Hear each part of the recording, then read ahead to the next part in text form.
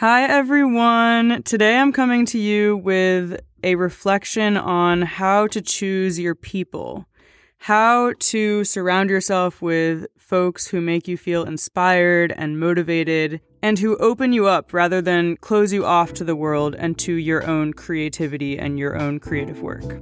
Really, what I'm contemplating right now is how to know who you want to let into your creative process. And I'm using the phrase creative process here to mean both your creative work and your life decisions. So I'm not just talking about creative work in terms of like putting out a piece of art or putting out a song. I'm also talking about creative work in terms of building your life and making these big life decisions that will shape your future and your present. I thought it would be kind of fun today to do some reflections with you. I really like writing things down. I think it's super helpful. If you don't like writing things down, then you can just kind of close your eyes or stare off into the distance and think about these things. But for those of us who like to write things down, grab a notebook or just a scrap of paper from somewhere nearby and grab something that you like to write with. And I'm going to just go through this little reflection with you and you can jot down some things. And hopefully this will help you think about this idea of community and people in your life. So here's the first reflection question. Who in your life uplifts you and makes you feel open and inspired? Take a couple moments to jot down whoever comes to mind. And also write down what do they do to make you feel inspired? What specific behaviors or responses do they have that really create this reaction in you? And if nobody comes to mind, then jot down what in general makes you feel open and inspired. So you might want to pause the episode for a second and take a bit more time to write. I'm going to keep going just for the sake of time. Number 2, who in your life makes you feel closed and defensive? And again, if nobody comes to mind, just write down situations or places or experiences that make you feel this way.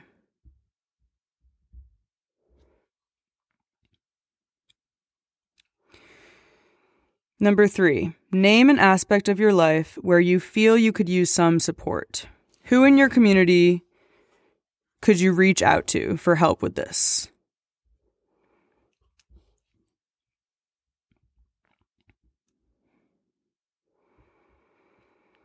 Number 4, where have you visited in the past year where you felt really inspired?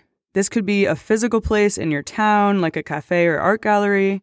It could be a spot in nature, or it might be a faraway place that you visited. Anywhere where you felt really inspired, just jot it down.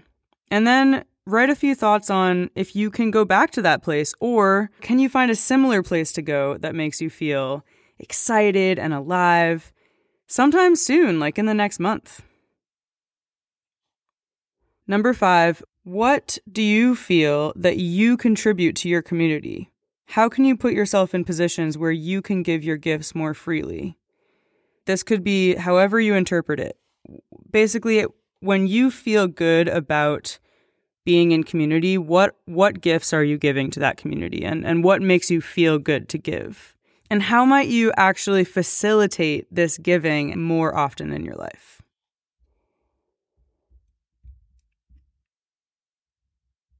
So again, feel free to pause the episode at any point and just spend as much time as you want journaling or thinking about these things.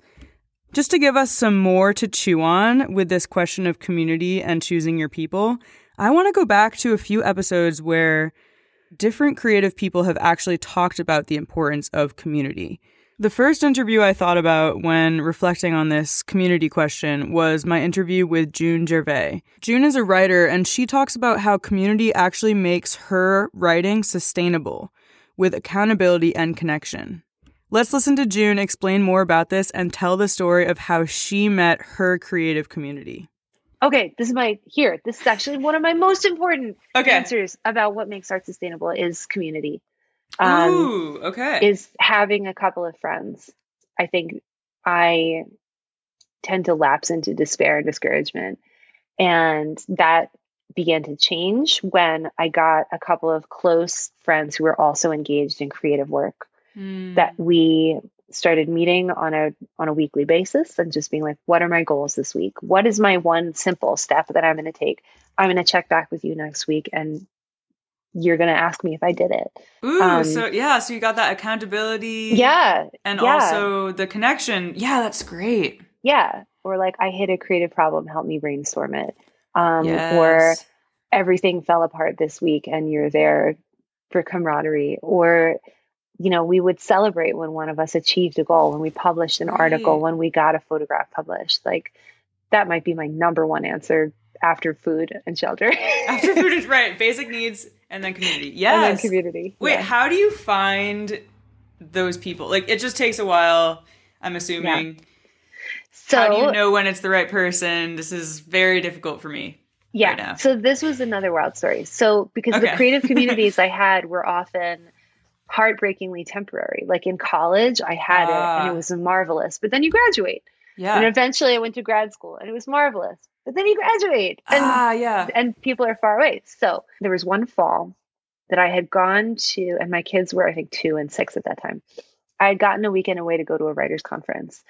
And it was glorious and blissful. And I came home and I just felt so sad because I'm like, here I am living in suburban Long Island and there's really not a lot of literary community around here. And I was feeling very lonely and despairing. And I was like, I'm never going to find anyone out here. So I was literally sitting at my desk while my 2-year-old was like playing on the floor. And I'm like writing about how lonely I am and how much I need people. And I was like, we have to get out of the house. Yeah. So like threw some clothes on and packed up my son and we went to the library because I'm like, there are just moments when you're like, things will be better if I leave my home. Oh, for sure. They had a little play. Yeah. Actually, libraries are a great tip. What I'm about to say, and I'm sorry, a lot of what I've been saying is very mom centric, but it's just what my life is. But it's super, sure a lot of people listening are moms. Okay. And some of this is transferable, even if you take out the mom stuff. It's still, if you're despairing, get out of the house and go to the library is a great tip. Yes. Even if all you're doing is struggling with depression, like go sit in the library helps. Yeah. So we went there to the little play room that they have because I was like, okay, here he can play with new novel toys that are exciting because they're not his. And I can write in my journal because he'll be otherwise occupied. Perfect. Great. We're sitting alone in this room. And then a little while later, 2 other moms walk in with their kids. And I was like, crap. I hate when other moms walk. Because now they're going to judge me that I'm not playing with my kids. I'm neglectfully writing my journal instead of playing with my... Right. I love my son, but you can't play with your kids all the time. It's tedious. So I was like, whatever. Today, I don't care. I'm writing my journal anyway. Yeah. So these 2 women start talking, and I'm like, hope they don't talk to me, because then moms want to talk about, like, whatever. Oh, is he out of diapers yet? Or, like, what kind of sippy cup do you use? Or, like, what's on TV? I don't care. I just don't care. I know that feeling so well. But then I'm, like, start kind of eavesdropping on them.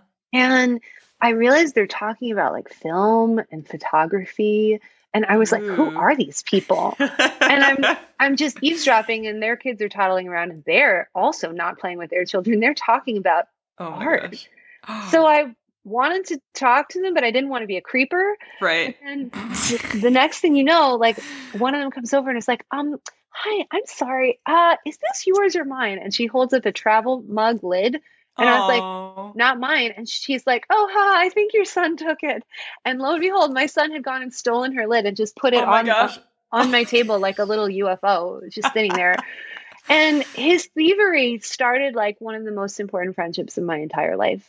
Because then we struck up a conversation and it turned out that she had also been eyeing me because my tattoo was visible. And she's like, that doesn't look like the typical mom around here. And those 2 women became my kind of creative pod. And, they actually became my actual like pandemic pod later. But I think there again is power in like writing stuff down sometimes. Writing stuff down and then getting out of your house.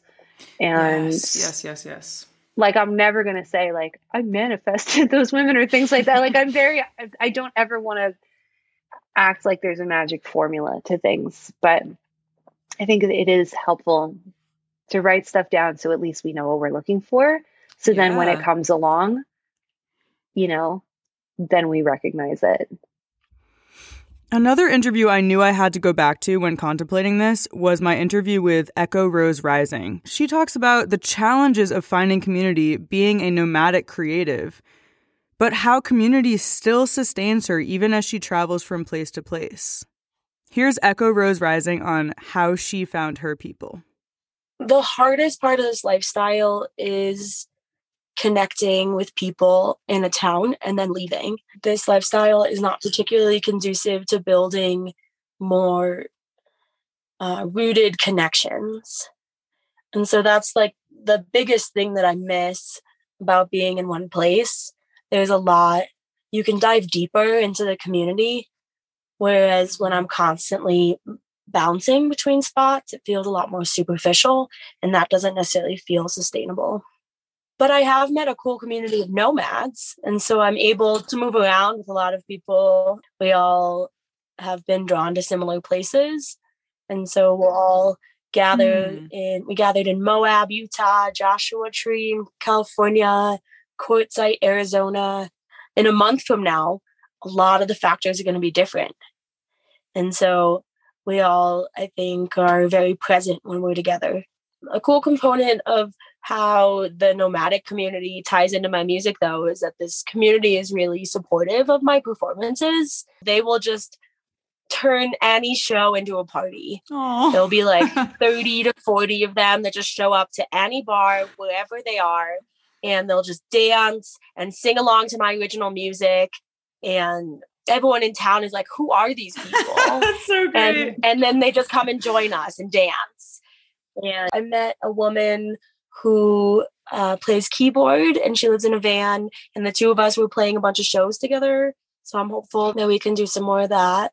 And then I also have a guitar player who I used to play with in Vermont who just moved to California. So this winter we actually had a residency at an Italian restaurant, and we would play together every week. And then I have a bandmate who I met online during the pandemic because I saw one of his videos and saw how similar we were. Now we've traveled together a bit and we've performed some shows together. Yeah, the nomadic community in general is really supportive of creative endeavors. And also the nomadic community is really creative in and of itself. There are a lot of people who are sustaining their travels with their art.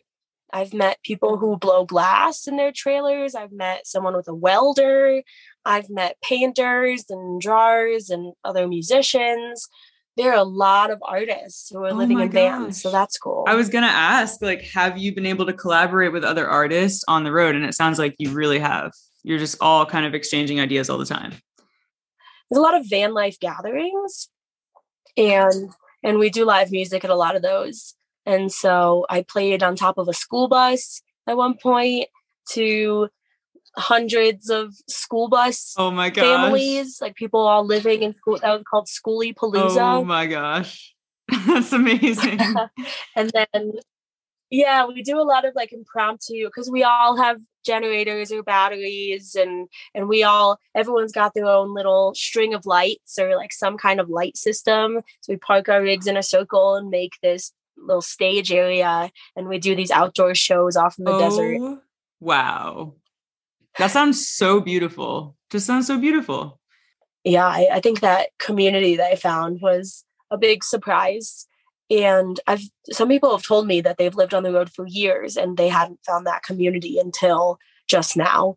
And so I feel pretty lucky. I mean, it took me a while. I was pretty lonely until I found that community. But once I did, once you meet one person in that crew, all of a sudden, it's like a magnet. Like when we were in Moab, there would be more and more and more people coming to camp with us. We would meet them at karaoke at the bar in town, and they would be like, wow, like it just, I don't know, it was a really cool environment that is super welcoming, and yeah, definitely not something I'd anticipated, but I'm grateful for.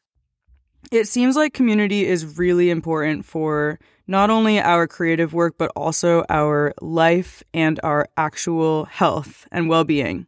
A 2022 study by Holt, Lundstad, and Steptoe states that the actual presence of others, proximity, and regular contact is essential and can have potent effects on indicators of health and well-being. I hope that these reflective questions and dives into past interviews have helped you think about this a little bit more. And I'm looking forward to seeing you in a couple weeks. I'm going to be releasing a new interview at that point. All right, y'all. Thanks for listening. Sending hugs. Bye.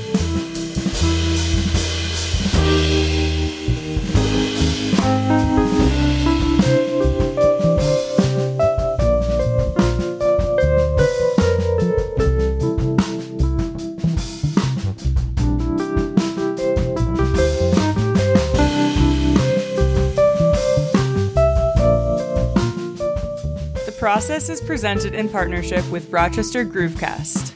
This podcast is edited by Jessica Liu and Sienna Facciolo, produced by Sienna Facciolo. Our theme music is written and performed by Sienna Facciolo, Chris Pallas, and Jordan Rabinowitz, featuring Sally Louise on guitar, mixed by Chris Pallas, mastered by Jet Galindo.